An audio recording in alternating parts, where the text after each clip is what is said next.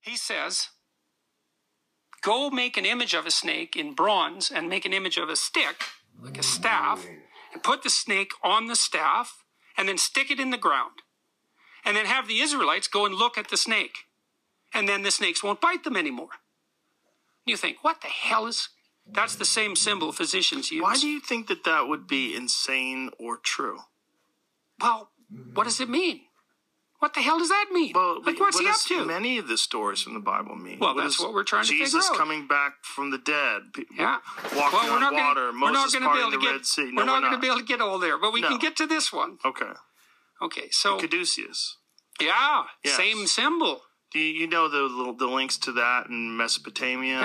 Yeah. And, the ancient Sumerians. Yeah, and it's a snake that sheds its skin. Yeah, I know. It's a symbol of transformation. They also think it might have had roots in the double helix of DNA. That's what the wacky conspiracy theorists. Yeah, I know. They go deep down the rabbit hole. I talked about that. Richard Dawkins stripped my skin off when I went to Oxford to talk to him about that. He said, you said that under some conditions, shamanic people might be able to see DNA. It's like, that's complete nonsense. It's he doesn't know. Well, the problem with Richard Dawkins is he's had zero psychedelic experiences.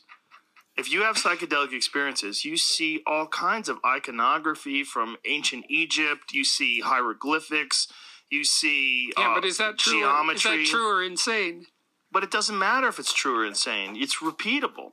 You could have it over and over. I mean, people who take mushrooms and people who take dimethyltryptamine have these kind of images. They happen all the time. Yeah. It's not uncommon. So the idea that it's impossible for those people from thousands of years ago to actually see the double helix pattern of DNA, says who? Well, I'm glad you said it and not me. Me, I'll say it. Okay. Because, look at Richard Dawkins. Is a brilliant man. Yes. But he stands on this foundation of a lack of experience, the lack of experience of psychedelics. And he's been tempted to do it before under clinical settings. He's talked about it, but he's never done it. Yeah. So the idea that that's preposterous, everything when you're on psychedelics is preposterous, but they're real. Not real in the sense of you can put it on a scale, but real in the sense of if I give you DMT, you will fucking go there. You will go there just like everybody goes there. And if you try to hang on, good luck. You're going to get shot through a cannon to the center of the universe. And that's just how it goes. And so you can either have experienced that or you're talking out of your ass. So if you say, do you think those people thousands of years ago could have had a shamanic experience where they saw the double helix pattern of DNA? Yeah. Yeah, and you can too. You can too. And it's not just because you know what the double helix pattern of DNA is, because you can also see souls. You can also see the very You're talking components. Just like the conservative that everyone thinks you are. Yeah, that's so back me, bro. to this. Let's go back to this story. Okay.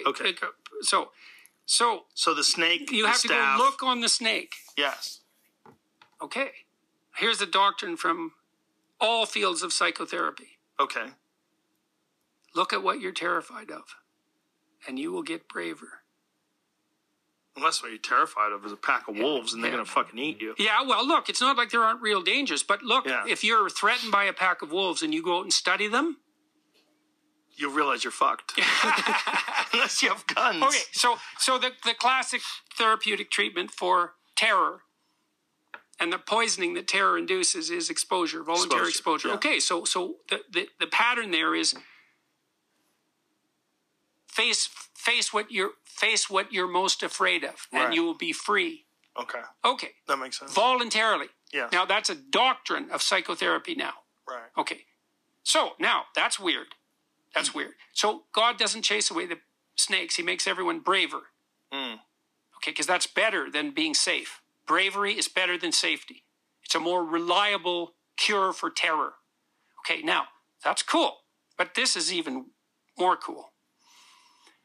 In the Gospels, Christ says that he has to be lifted up like the serpent in the desert.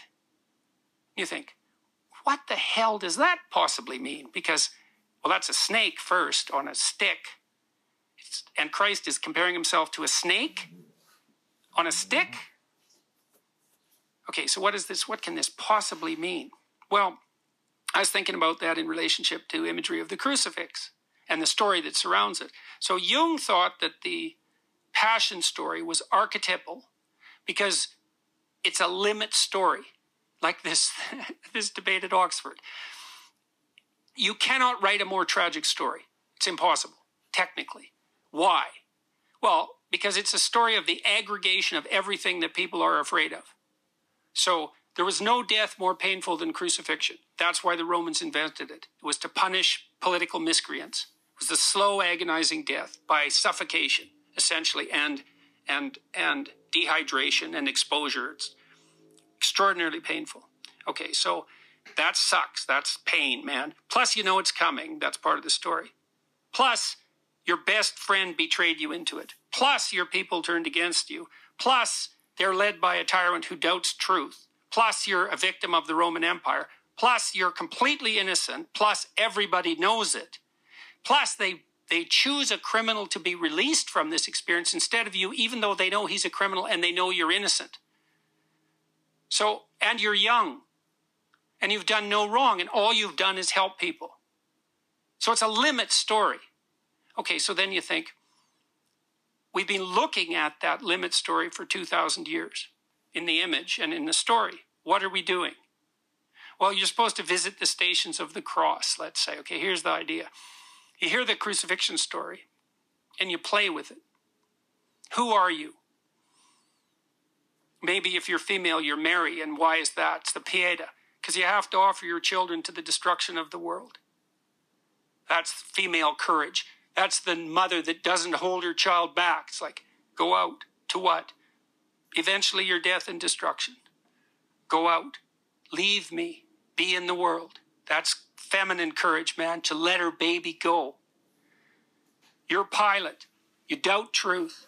But you'll go along with the crowd. You're Judas because you betray your best friend.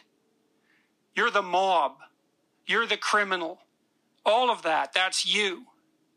You look on all those things that you hate and are terrified by. That's not a snake. It's like the worst of all possible snakes everywhere. That's what you're looking at. And what do you see? You see death, you see destruction, pain, terror, tyranny, frailty, betrayal. Look harder. Look harder.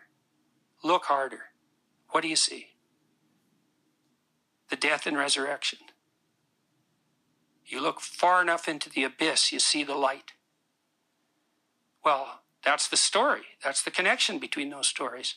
And this unbelievably strange thing is that connection exists. It's like there's the strange story of the serpent in the desert, and we know that story is 3,000 years old, something like that. We know that. And then we know perfectly well that Christ said that he was allied, that his image was allied with that snake. That's written down. And even if you don't believe in the historical reality of Christ, someone still made that connection. And did they know everything we were talking about today explicitly? What do you think they did know? What do you think? I mean, we were talking about this before, that the roots of these religious experiences almost certainly come from some sort of transcendent experience. Well, when Eliade mapped out the shamanic experience, he laid out the pattern. So shaman die, they're reduced to a skeleton. They're reduced to dust. And then they climb the axis that unites heaven and earth and enter the kingdom of the ancestors and the gods. They have a paradisal experience, and they come back and share it. That's a death and resurrection. That's what they experience. So what does that mean? I don't know what it means, but that's what happens. And then we know from Murarescu's book, people can read it and make up their own bloody minds. Do your investigation. It was probably the origin of democracy. It was the origin of Greek culture, the Eleusinian mysteries. And was that a psychedelic experience? It's like, come up with a better hypothesis. Good luck. Well, there's physical evidence now. Yeah. Because of Murarescu, all the all these ethnobotanists. They know. They know. And botanical archaeologists. Yeah, they were messing about with ergot. Yeah. And psilocybin. God only knows how long. I mean, how long have they? And then there's DMT in the Amazon. I mean, There's a massive shamanic tradition, and it stems back way into the Stone Age, and that's its pattern.